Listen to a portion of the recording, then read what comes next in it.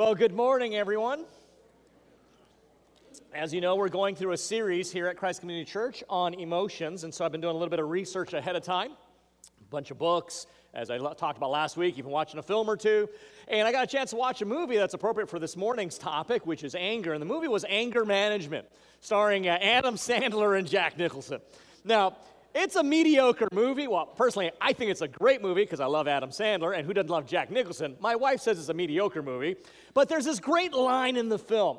Jack Nicholson plays the anger management therapist, and he says something so insightful. He says, anger, and you know Jack Nicholson, he's got that way about him, so I'm not even going to try to mimic him, but he says, anger is the one thing you can't get rid of by losing it. I was like, oh, that's pretty insightful. Anger is the one thing you can't get rid of by losing it, and it's true. Anger is just simply everywhere, and we all struggle with it. Now, just so you know, your pastor is not getting his material from Adam Sandler movies. Okay, so that's about all I got from that movie was that one line. But I have been doing a lot of research and reading, getting into God's Word, and reading some books on anger that I think are really helpful, and I want to recommend some of them to you. They're actually at the bottom of your bulletin. This book, Good and Angry, by David Powlison, Uprooting Anger, Biblical Help for a Common Problem. And then this is anger in our devotional series. So it's a 31-day devotional every day targeting the issue of anger from a biblical perspective. We have these on the book spot. So just for today, don't buy them because I want people to be able to see them, but they are there so you can take a snapshot of them and go on Amazon, or they're at the bottom of your bulletin. You can buy them from Amazon just looking at the picture of it there. But one thing about anger, well, actually, in reading these books and actually thinking about it, you realize every single one of us in this room know at least 6 things about people and anger that are just universally true. Now, you don't need to write these down because it's not really the core of the message, nor is it something that, if you think about it, you just know this yourself. So number one,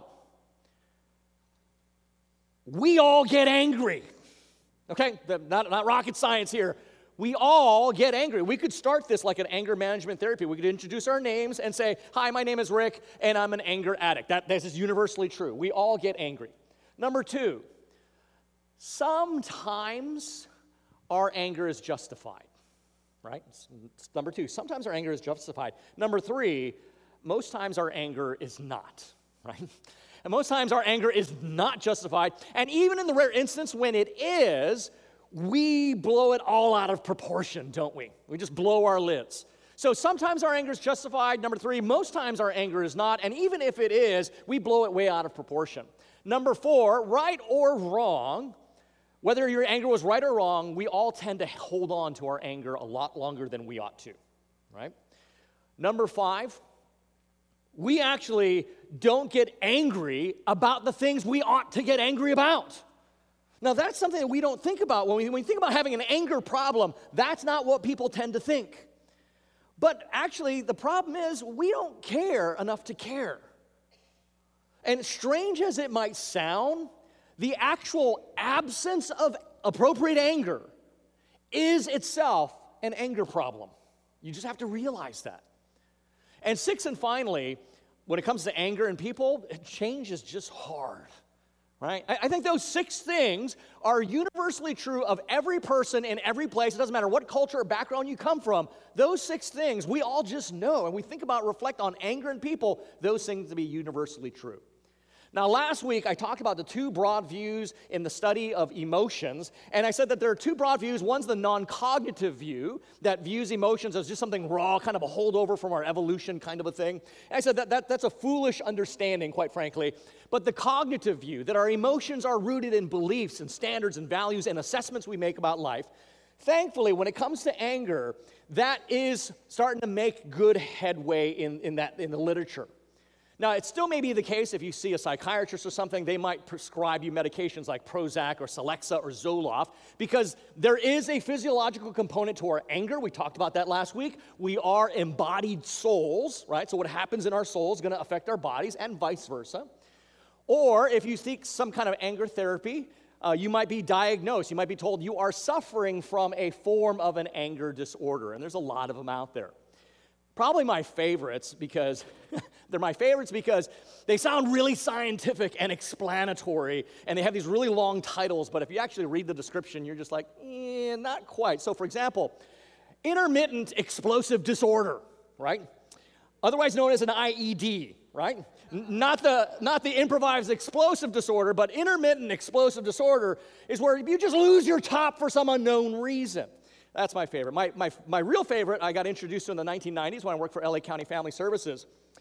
Oppositional defiant disorder. Basically working with kids who don't want to listen to me. That's what they're struggling with. Oppositional defiance disorder. And then here's one that is real. It's called disruptive mood dysregulation disorder. Okay, you're just grumpy, basically. That's the idea. The point is, we have all of these disorders if you read the DSM, the Diagnostic Statistical Manual. And what the idea is that you suffer from a disorder that you kind of get in the same way you might get the common cold or chicken pox. You are suffering from that thing.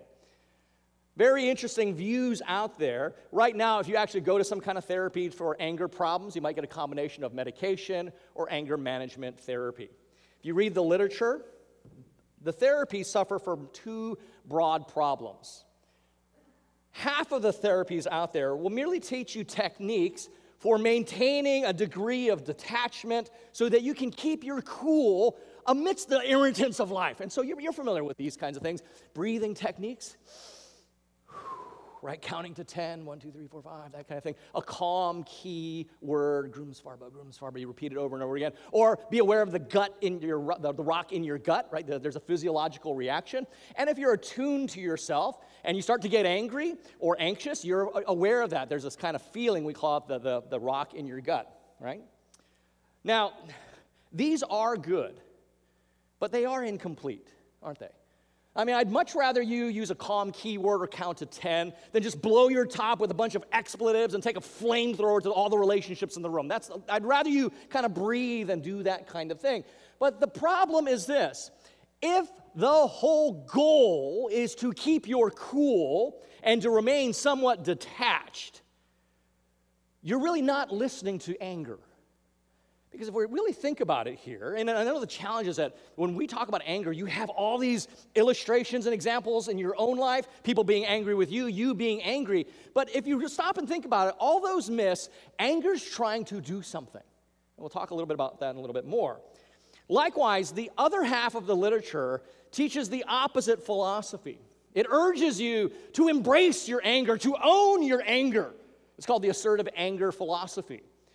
Stand up for yourself. You have rights. Be empowered. Speak truth to power kind of thing, right?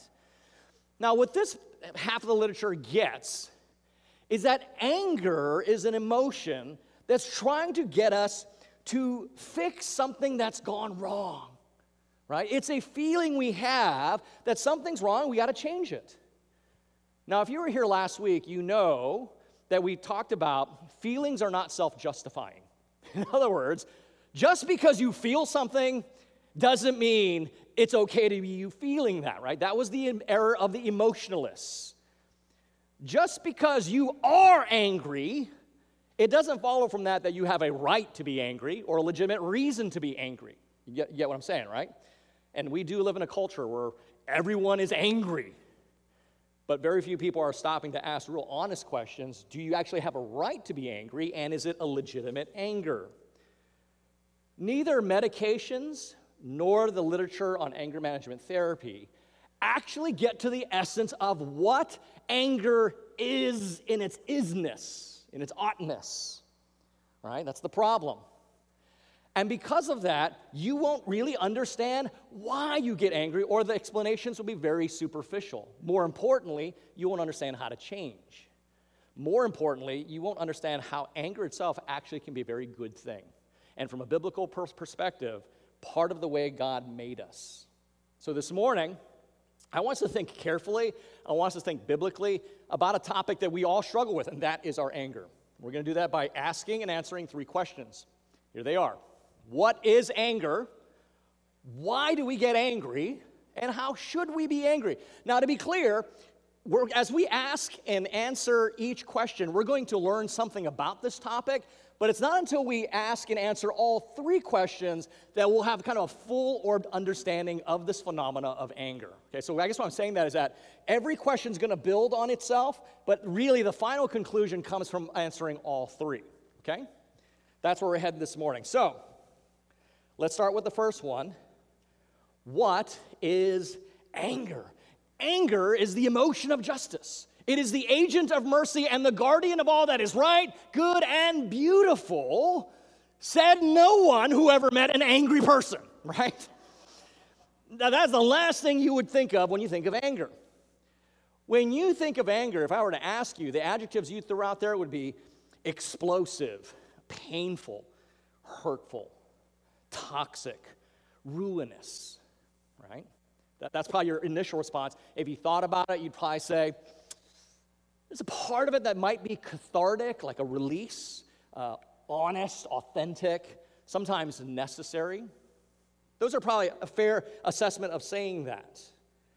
The reality is, this emotion is so diverse that it actually, both this description and the ones I just gave, are both appropriate to describe what anger is. Put more simply, anger is an emotional response to perceived wrongs.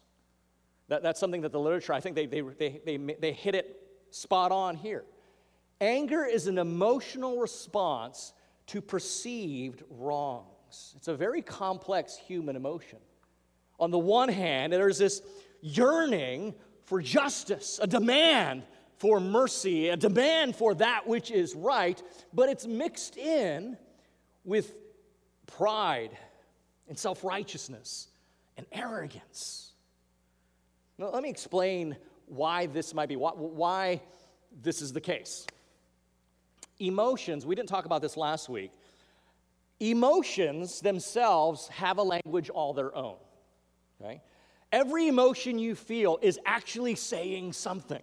And so when it comes to anger, all the varieties of anger, right? And anger has a lot of different diffuse views, right? From the heroic stands against political tyranny to the all too common petty arguments around the kitchen table, right?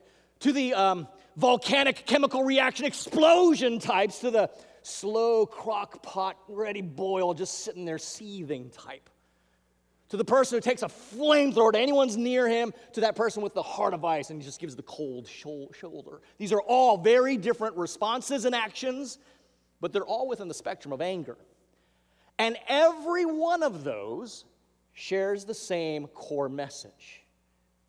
In all those actions and all those responses, the same message that anger is saying is that something is wrong. Life is wrong. I am against that. In every expression of anger, that's the common denominator because that's the emotional language of it. I'm against this. Something's wrong. Life is wrong. In the same way, and we talk about this next week, anxiety is saying, life is out of control. And we'll unpack that next week. In the same way that escapism is saying, life is hard. So all of our emotions are saying something. And anger is saying, something is wrong, and by me acting out in my anger, whatever that might be, standing out at a political protest, standing in front of a communist tank, right? Arguing around the kitchen table. I am acting out in my anger to change something. Even the low-grade person who's grumpy in the morning, because mornings are wrong and you shouldn't interact with me in the morning. So I'm going to be grumpy, so you catch the hint and you stay away and I have my comfort in the morning. They're saying the same thing. Something is wrong.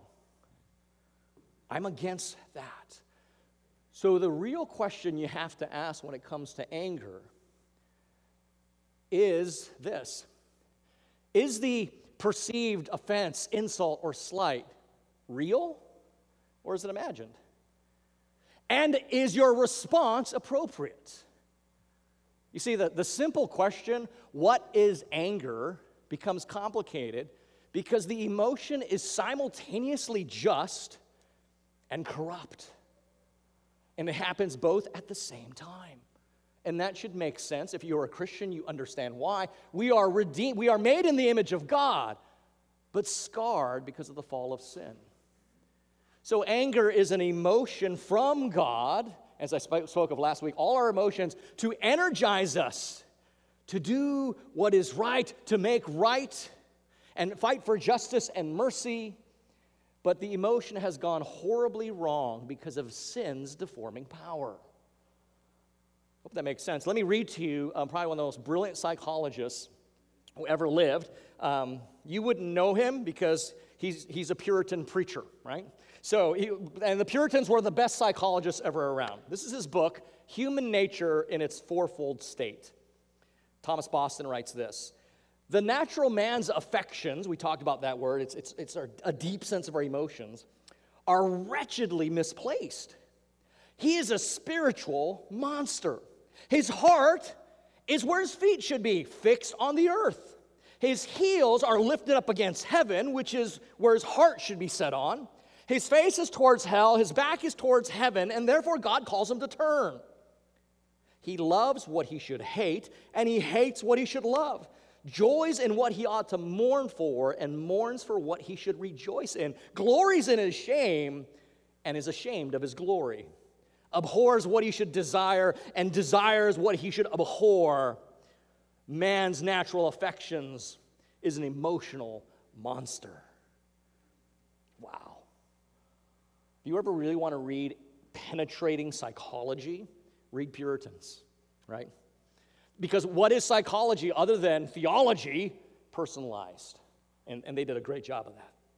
So this emotion of anger is given to us by God as a reflection of his character to energize us, to act for what's right, for mercy and goodness, the right and true and beautiful, but it's all deformed, and because of sin, we are deceived into thinking you and I, are the determiners of what is right, true, good, and beautiful. And guess what?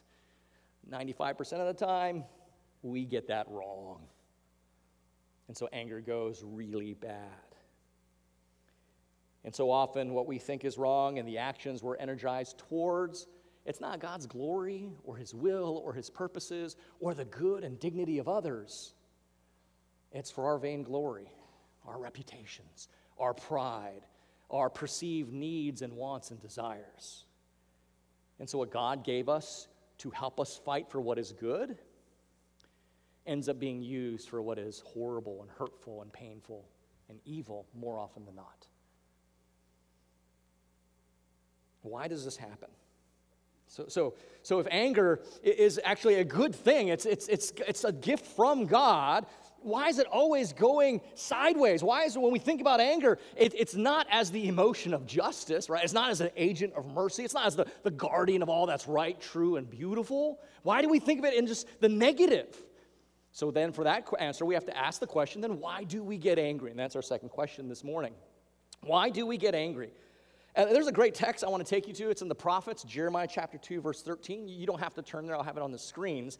And I'm applying it to our emotions. But the prophet, God speaking to the prophet, this just beautifully summarizes the human problem. And it applies to our emotions as well. So this is what God says in Jeremiah 2, verse 13. For my people, he's speaking about Israel, and by way of application, people who are believers in the New Testament. My people have committed two evils. Two evils, here they come. Number one, they have forsaken me. And then he defines who me is, the fountain of living waters. And number two, they hewed out cisterns for themselves, broken cisterns that can hold no water. So the two evils that all of humanity, God's people, are guilty against is they've forsaken God, right, the fount of living water, and they're turning these broken cisterns that themselves don't hold water. What God is saying is that humanity is always looking for these God replacements. So let me tease this out. So typically when we get angry, what do we tend to blame, right? Usually external situations, circumstances, things that trigger us, right? Your demanding boss, traffic, an uncooperative coworker, an unsupportive spouse, a self-willed child, a long stoplight, the rude barista, your CrossFit class got canceled and you didn't know, right? All these things outside of us get us mad. Amen? Amen. But, the Bible teaches us that we will never understand anger that way. If we keep thinking the things out there is what's getting me mad, we'll never understand anger. In fact, the Bible counsels us to do the exact opposite. The Bible says, look inside. This is what James says in James chapter 4, verses 1 and 2. What causes quarrels and what causes fights among you? Good question. Is it not this, that your barista got your order wrong? Nope. Is it not this, that you have a demanding boss that's hard to work for? No. You guys get where I'm going with that. What does James say? Your passions that are at war within you. Notice the psychological insight James here is saying. He's saying, you're losing a fight inside before you lose it outside. You desire and you do not have, so you murder. You covet and cannot obtain, so you fight and quarrel. Look at what Jesus says in Mark chapter 7. From within, out of the heart of man, come evil thoughts, sexual immorality, theft, murder, adultery, coveting, wickedness, deceit, sensuality, envy, slander, pride, foolishness. All these evil things come from within, and they defile a person. Friends, this is a fundamental biblical truth and principle. To understand your anger, to start to understand why it's there, how to use it, how to change it, how to repent from it, why you get angry, is to examine your own heart. Whenever you get angry, whatever variety you choose to be a go-to person, maybe you're just the one that's constantly irritable, argumentative, bitterness, outright violent person, or the passive anger, the cold shoulder kind of thing, self-righteous anger, whatever. The way you start understanding that is you have to look inside. Jesus was very clear. Anger comes from within us, not from outside of us. If you suffer from anger, it's not because you got a disorder somehow. In one sense, you did. I'll talk about that in a little bit. But it's called disordered love. You put your heart in the wrong place. Unless you're first willing to examine your own heart, the Bible says you'll never understand anger itself. You'll never understand why you get angry. You'll never be able to cultivate it correctly or change. And you'll never understand how anger can actually be something good. So what I want to do now is I want to connect our biblical theology of what we're talking about here from Mark 7, James 2, to that great definition that we got earlier, that anger is an emotional response to perceived wrongs. So here's connecting what we're seeing in the Scriptures. Anger is the result of misplaced worship. Or, and really it's the same kind of concept, anger results when our loves are disordered. Let me explain that. The Bible clearly teaches when we worship anything more than the Lord our God, the Bible calls that idolatry. In other words, misplaced worship, which is the definition of idolatry. Idolatry, if you're not aware of this concept, an idol is anything that we are deriving our life from, our sense of identity, what's important. The Bible makes it very clear that we are to derive that from the Lord God Himself, the fountain of living water. But we turned our backs on Him, and we try to get life from these broken cisterns that actually can hold no water. And those idols, they can be very concrete. Your brand new car, your house, your health, your good looks, maybe a new motorcycle, for example. It can be something very concrete. It also can be something very abstract. Your sense of confidence, your sense of identity, being accepted, being approved, being loved. So idols can be very concrete objects you can point to, which is the kind of definition we're very understanding with, or it can be a very abstract concept. But we have derived our sense of self from that idol rather than from God, who should be where we get our sense of self from, our confidence, our security, our esteem, our approval, all those things. We've taken it off Him and put it on something else. So that my idol, my sense of self comes from my health, my youth, my good looks. I don't mean my good looks, but you get what I'm saying. And so you will fight tooth and nail against anything that challenges that. And so if your kid's needs get in the way of you having to go to the gym, you start to get upset. Why? Because you got to get that idol served, because idols are demanding. So that's what we're talking about here. Or disordered loves. I was thinking about this week, and if anyone's got a counterexample, give it to me because I'd love to hear it. But I think you can make the case that every aggression, injustice, evil, heartbreaking tragedy we hear about is the result of a disordered love. Whether that love was, I love this woman more than anything, and if I can't have her, no one can, including her new boyfriend, and off goes, the gun. Love of nation. I love my nation more than anything else, and anyone who's not part of my nation is not worthy of anything. Love of family. That's why it's so hard to see, because it is a veneer of love, a desire for something, but love is not inherently by itself good. It's only as good as the object of that love in which it's placed, which is why the scriptures always say, what's commandment number 1? You shall have no other gods before the Lord. Because anything else you put your love in, your life will be disordered in service of that love. And only loving God fully will keep every other love in balance. And so our anger results when one of these things take place. And so if I can use the idolatry metaphor, you get angry, practically speaking, because someone or something just kicked one of your idols over. And you say, that's wrong, and I have to defend it. Let me illustrate it in a way I think you might understand. So when I was started off in youth ministry years ago, I was the youth pastor, and then within about less than 2 years, I also became the senior pastor. But because the church was in such a wreck, we didn't have the money for a new youth pastor, so I was both youth pastor and senior pastor. Preached 2 sermons every Sunday, 3 different services. It was a crazy time in life.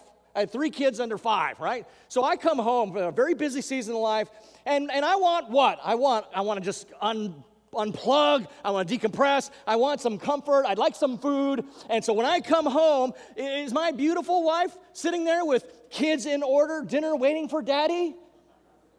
No, right? As soon as I walk through the door, she hands me Snot Fang, right? That's what I named my firstborn, because he'd always had snot right here. And he's kicking and feeling his feet, and with one foot he kicks over comfort, the other foot he kicks over my desire for a meal. And my wife says, you're home, I need to rest and do this other thing, and off she goes. And I get mad, because Snot Fang, you don't tell him I told you that, he kicked over my idol of comfort. Now, let me clear, is it wrong to come home and want comfort? Is it wrong to want to come home and decompress after a hard day? Is it wrong to have a little me time? Some of you Christians are like, well, I don't know, we're not supposed to have me time. Christians are self-sacrificial. No, it's okay. Those are gifts from God. We'll talk about that in week 3. But what it did happen was that good gift from God was a disordered love, because now I wasn't loving God more. I was loving coming home and unwinding. It wasn't God in my heart. It was this idol of, I just want a meal and I'll watch TV. I want to watch Lost. That just came out back then. And I got angry because those idols got kicked over. That's how it works in our hearts, friends. Now, I have grown, I think. This past March, needed to take some time off. I shared this story. 3 days off from work with a kickback. David Erickson was preaching for a missions conference and ended up serving jury duty the whole week. Remember that? But I didn't lose it. I was cool. I was like, Lord, you have me. You want me to serve now, and you will give me the grace to get through this. My point is, I just want to show you how those dynamics work in our heart. God becomes angry. He is angry. Let's be clear on that. But the result of God's anger is a result of his holiness and love. We'll talk a little bit more about this later. Usually the result of our anger, however, is pride and self-interest. Here's how this works. A big element of anger, right, that we all recognize is this emotion to make things right. We all agree with that. But what we often don't realize, that our very criteria of what is right, when, and in appropriate times, is itself skewed by sin. And so what happens is, we begin to elevate our own experiences, our own position, our own preferences, our own wants and needs, and we elevate them, and it feels so right. And we don't even realize how wrong it's gone, because the very filter we're using is skewed by sinfulness. And so we just have conflict waiting. In James chapter 3, I want to go there. You can go there if you want. James chapter 3. James is pastoring this church, and they're just cantankerous. They're fighting with each other, as you read. And I'm not sure if murder was hyperbole or those actually was taking place, but they were out of control, right? It was a Christians gone wild kind of situation. And James is trying to help them navigate. And so before he talks about what we read in chapter 4, he's talking about wisdom. Godly wisdom, earthly wisdom, and I think you can extrapolate some principles of anger management based on what he says. Let me just read a few verses, and we'll unpack it. James says, "Who is wise and understanding among you? By their good conduct, let him show his works in the meekness of wisdom. But if you have bitter jealousy and selfish ambition in your hearts, do not boast and be false to the truth. This is not the wisdom that comes down from above, but is earthly, spiritual, even demonic. For where jealousy and selfish ambition exists, there will be disorder and every vile practice. But the wisdom from above is first pure, then peaceable, gentle, open to reason, full of mercy and good fruits, impartial and sincere, and a harvest of righteousness is sown in peace by those who make peace." And then he goes into saying, so what causes these quarrels and fights among you? So I think what we can see is James is saying to us, okay, how does godly anger work? What does it look like? Couple notations there. Number one, godly anger seeks peace. You know your anger is in check when your goal is to bring people together to understand, not to divide them. That's a real important point. Godly anger, the manner of it is gentle. In other words, that is to say, it's open to reason. You may actually see things that are wrong, that need to be made right. But you have this gentle demeanor, knowing that you yourself, you might see things that are true, but you're also aware you may not perceive things correctly because of sinfulness in your own heart. And so there's a humility as you approach the situation. There's mercy. You're not out to prove people are wrong and how dumb they are, how they don't get it. You want to bring understanding to the situation. And there's good fruits, a harvest of righteousness that comes from that. And I'm surprised how often mature Christians totally misunderstand what godly anger might look like. I was in a situation months ago, and there was conflict, so we had to kind of do some reconciliation. We started the meeting. I said, look, here's how my sin contributed to this problem. Here's where I sinned. I didn't take this into account, and got that out. The principle Jesus says, take the log out of your own eye or the speck before you take out the log in your brother's. Or, excuse me, got that backwards. You know what I'm talking about. So the second person says, same thing. This is how I sinned. I felt like you were intimidating my situation. It was a beautiful picture of this person's like clinging to the cross, not their pride or their achievements or whatever, and just confess it. So we looked at the next person. Well, I guess here's how I got it wrong. I was just being too much like Jesus. I just wanted to serve so much, and you wouldn't let me serve. So I guess I'm out of here because that's not what you guys want. You don't want me to be like Jesus. I'm like, what? The thing is, this person was a believer for like 2 decades. I'm thinking about James, like, I want to come together. I want to come to an understanding. How do we work together? How do we do something where we're better for this? But they're like, no, you're wrong. I'm right. And since I'm right, I'm going to do what God wants me to do. I'm out of here. That's not godly anger. Let me read this quote because it's beautiful. Quickness to anger as a whole indicates a general state of discontent. But now quickly, as I read this, you're probably thinking the chemical reaction, flamethrower, volcano type, right? Just lose their heads. But quickness to anger also refers to those passive-aggressive angry types that are quiet, that stuff it all down and just seethe on the inside. So you're not off the hook just because we can't see your anger. It applies to all of us, right? This quickness to anger as a whole indicates a general state of discontent, fear, and pride in life. If we tend to be quick to anger, then our baseline emotional temperature is probably far higher than it should be.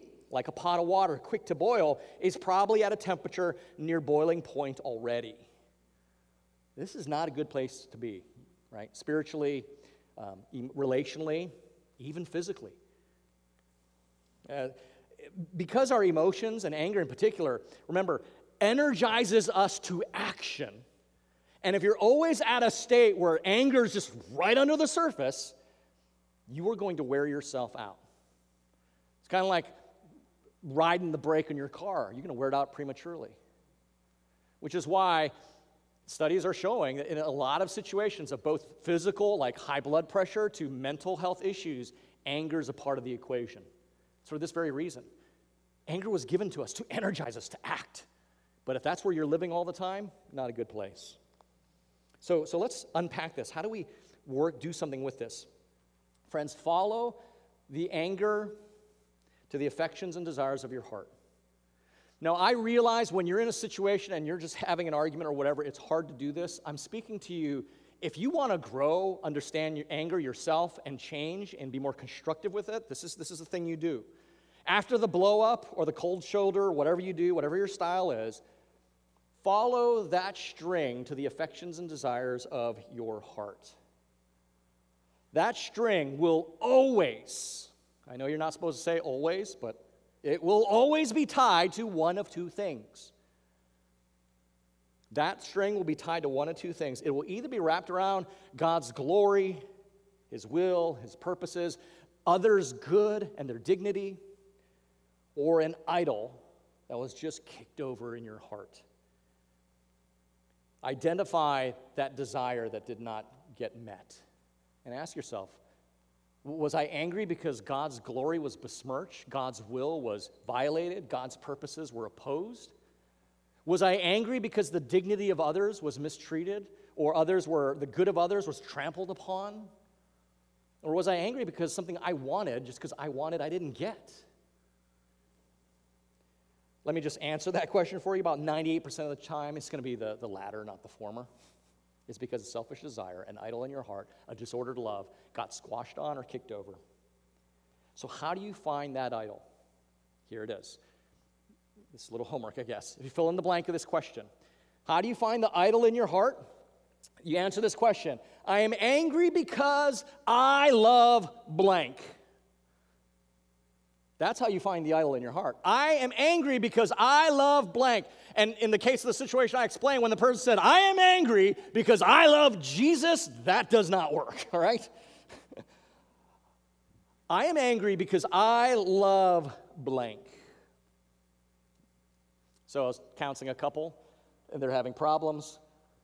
I'm angry. He didn't say it this way, but basically it was this. I am angry because I love dinner at 6 p.m. sharp, and I never get it. I work hard. I come home. By the way, that was not me saying that from the story I just shared. Okay. Although I could have said that. I'm angry because I love dinner at 6 p.m. Now that does sound a little bit odd, right? It does sound odd. And that's because in our counseling classes, we talk about the complexity and diversity of idolatry, but it works like this. You always have a surface idol. In this case, it's dinner at 6 p.m. I come home, I'm hungry, I want my dinner, right? But it sounds odd because that surface idol is only the mask of the deeper idolatry.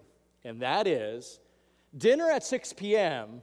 represents that you respect me and you acknowledge how hard I work to provide for this family. So when you changed it to, I am angry because I love respect, oh, it makes a lot more sense now. And the anger, when you don't get your respect, will show itself in 10,000 other ways than not just getting dinner at 6 p.m. sharp. Whereas not getting dinner at 6 p.m. sharp, you could care less depending on the situation. But you see how important that is. And so often we're out of touch with that. And so we're arguing about the surface idolatries, and that's good. Start there. But you follow that string because what happened consistently in this man's understanding, this idol of respect, boom, his wife kept knocking down, or he perceived that. She kept knocking it down, and that's what he loved. And he was defending it and saying, that's wrong, I'm against that. That's how these things work. So we have to find out that you have to realize that your anger shows a passion for something. What is that something? Is it God's glory, His will, His purposes? Is it the good and dignity of other people? Or is it your pride, your vainglory, your desires, you? Now, if anger is an emotion that is capable of doing good, a lot of good, but mostly goes horribly wrong, how then should we be angry? And that's what we're going to do. That's our last question this morning. I hope it's clear that when it comes to anger, I hope it's clear why the cultural responses are not sufficient, right? It's not about just managing it. It's not about simply diffusing it. It's not about embracing it. It's about repentance. It's about redemption, redeeming it. To get angry, to get anger, really get anger, we have to get God. Because the Bible tells us that God is always angry. He is justly angry all the time against sin, evil, impurity, cruelty, injustice, and it ticks him off. Not the way you and I get ticked off in our sinfulness, but he is seething against it. Now, you might be going, I don't want a God like that. Yeah, you do. Because if you don't understand that anger, then let me put this out there, you probably don't understand love. Because I love my family. And if anything tries to hurt and ruin them, I will come against that thing with all the strength my Creator gives me, and you would do the same. You see, anger is actually connected to love. The problem is, the reason that statement seems so bonkers is because we're so totally obsessed with self-love. And God's love is selfless and caring and good. But unless you're really going to understand the actually power and good of anger, you got to understand God, who's always angry, because there's so much evil and sin in the world. And you are a reflection of that. But this is why the disordered love things comes into play, doesn't it? Even though you might come against my family, that doesn't justify radical behavior on my part. We'll unpack that a little bit, but that's the point. If I love God, I'm going to love my family, but I'm not going to love my family more than I love God, because if I do that, I'll be a wretch. I'll be the spiritual, emotional monster Boston was talking about. You will too. That's why the Bible's always talking about, that's why God's always saying, put me above everything else. That's the only way you're going to flourish, because every other thing you want to love will actually ruin you. So let me give you a practical definition of righteous anger versus sinful anger. So if you haven't figured it out already, righteous anger occurs when God's glory, will, or purposes are violated, attacked, or opposed. That's righteous anger, right? By contrast, sinful anger occurs when your glory, will, or purposes are violated, attacked, or opposed, real or imagined. Godly anger. We talked about emotional health. We talked about, do you want to guarantee emotional health? This is it, right? This is the core of this whole series. To the degree you rejoice over the things that God rejoices in, and you grieve over the things God grieves in, to that degree you will have emotional health. To the degree that that's not the case, you will not have emotional health. Godly anger has, and we talked about emotional health being the right emotion at the right time, in the right intensity, and in the right response, right? And so in the same way, godly anger, it's the right desire. It's God's glory, His will, His purposes in the world, because He is the ultimate moral good for humanity.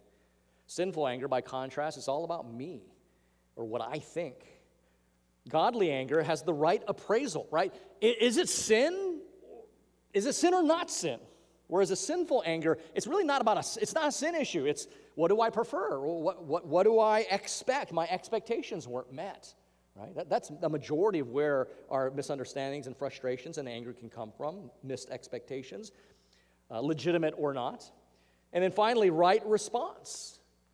Right? So you might assess the situation correctly. It might be sin, but if you blow your top in some self-righteous tirade, you didn't do it right, right? Because godly anger seeks to redeem and bring together and bring that correction that's beautiful. Sinful anger, by contrast, is about retribution and punishment, right? I'm gonna fix your wagon. I'll show you, praise the Lord, because I'm a good Christian. I'm going to do this and make you see your sin. That's totally bonkers. All three of these, the right desire, the right appraisal, the right response, have to exist. To the degree that one of these are missing, your anger is more into sinful anger. James 1:20 tells us the anger of man does not bring the righteousness of God. And so we need to be real careful of that. How to get angry, friends? Tie your emotions to God's. Rejoice what he rejoices over, grieve what grieves him. So when it comes to anger, I hope it's clear. We don't just need help. We need rescue. Paul, writing to the Colossian church, says, God has delivered us from the domain of darkness. I love the vivid imagery. This kingdom of darkness, he's delivered us into the kingdom of the Son in which he loves. It's not just a little help, a little mojo to get you going. You need rescue, man. You need to be taken out of one kingdom and brought into another. The great thing about anger, too, though, is anger is a great spiritual diagnostic tool. If you're willing to let it be, anger is a great spiritual diagnostic tool if you're a Christian, or really not, because it really reveals who your Lord is. So here's a great homework for you. Answer this question. Does your anger show that God and his glory, his will, his purposes, the good and dignity of others rules your life? Or does your anger show your glory, your will, your purposes, and the good and your dignity rules your life? Now, here's the trick with that. It's a trick question here. You can't answer the question. Because of that Thomas Boston thing. Your filter is already skewed, so you can't ask yourself that question. But you know who you can ask? You can ask your husband or wife. You can ask your kids or your friends who love you well. They can tell you the answer. Now, if you really want to get meddling, what pastors do, if you're sitting there saying, I'm not asking that question, there's a good chance you already know what the answer is. And it's the wrong answer. And there's work to be done. The great thing is, friends, Psalm 103:10 teaches us that God, he's like spectacularly unfair. God has no category for fairness, right? Psalm 103:10, he says, I do not treat you in the manner that your sins deserve. But James 4 says, but I give grace and more grace to you. I'm so glad that God doesn't trade in what's fair. God's just into mercy. And he gives us that grace. It's called forgiveness, a relationship with him. Friends, and that's possible because Jesus Christ took the full, holy, horrible, purifying, perfect anger of God upon himself so that all of our sinful expressions of anger don't have to have the last word. We can be different. But we have to let go of the idols that grip our hearts and our affections that prevent us from loving God and others more than ourselves. Are you willing to do that? And can I just say, as a recovering anger addict, it's so worth it. If God's grace towards you has the final say in your life, your anger will be tempered by mercy and gratitude, and can actually be something uncommonly good in your life. When it comes to anger, friends, it's not about our stoic control. It's not about therapeutic management. It's not about sinful self-expression. It's about repentance and redeeming this emotion so that it can be used for the good that God gave it to every one of us in this room for. But like all of our emotions, the only way for that to happen is if we have to submit to the lordship of Christ in our lives. If that hasn't happened, you will be an emotional wreck. You'll hold it together here and there, but as a general course, your life will be an emotional wreck. And so one of the benefits of being a Christ follower is emotional health, because we are made more and more like Jesus Christ, who always experienced the right emotion at the right time, in the right intensity, in the right way. Let's pray. Father, we come before you and ask that you would forgive us because we are an angry people. Father, we ask that you would forgive us because we are not an angry people. We lose our temper over things we shouldn't, and we're callous and unmoved by things we should. We're just in need of grace, and we thank you that Scripture promises us you give us more grace. We need that, and we ask you to give us grace so that we can be more like your Son, Jesus Christ. In his name we pray. Amen. Thanks for listening to this message from Christ Community Church of Laguna Hills. For more information and resources from Christ Community, visit us at www.ccclh.org.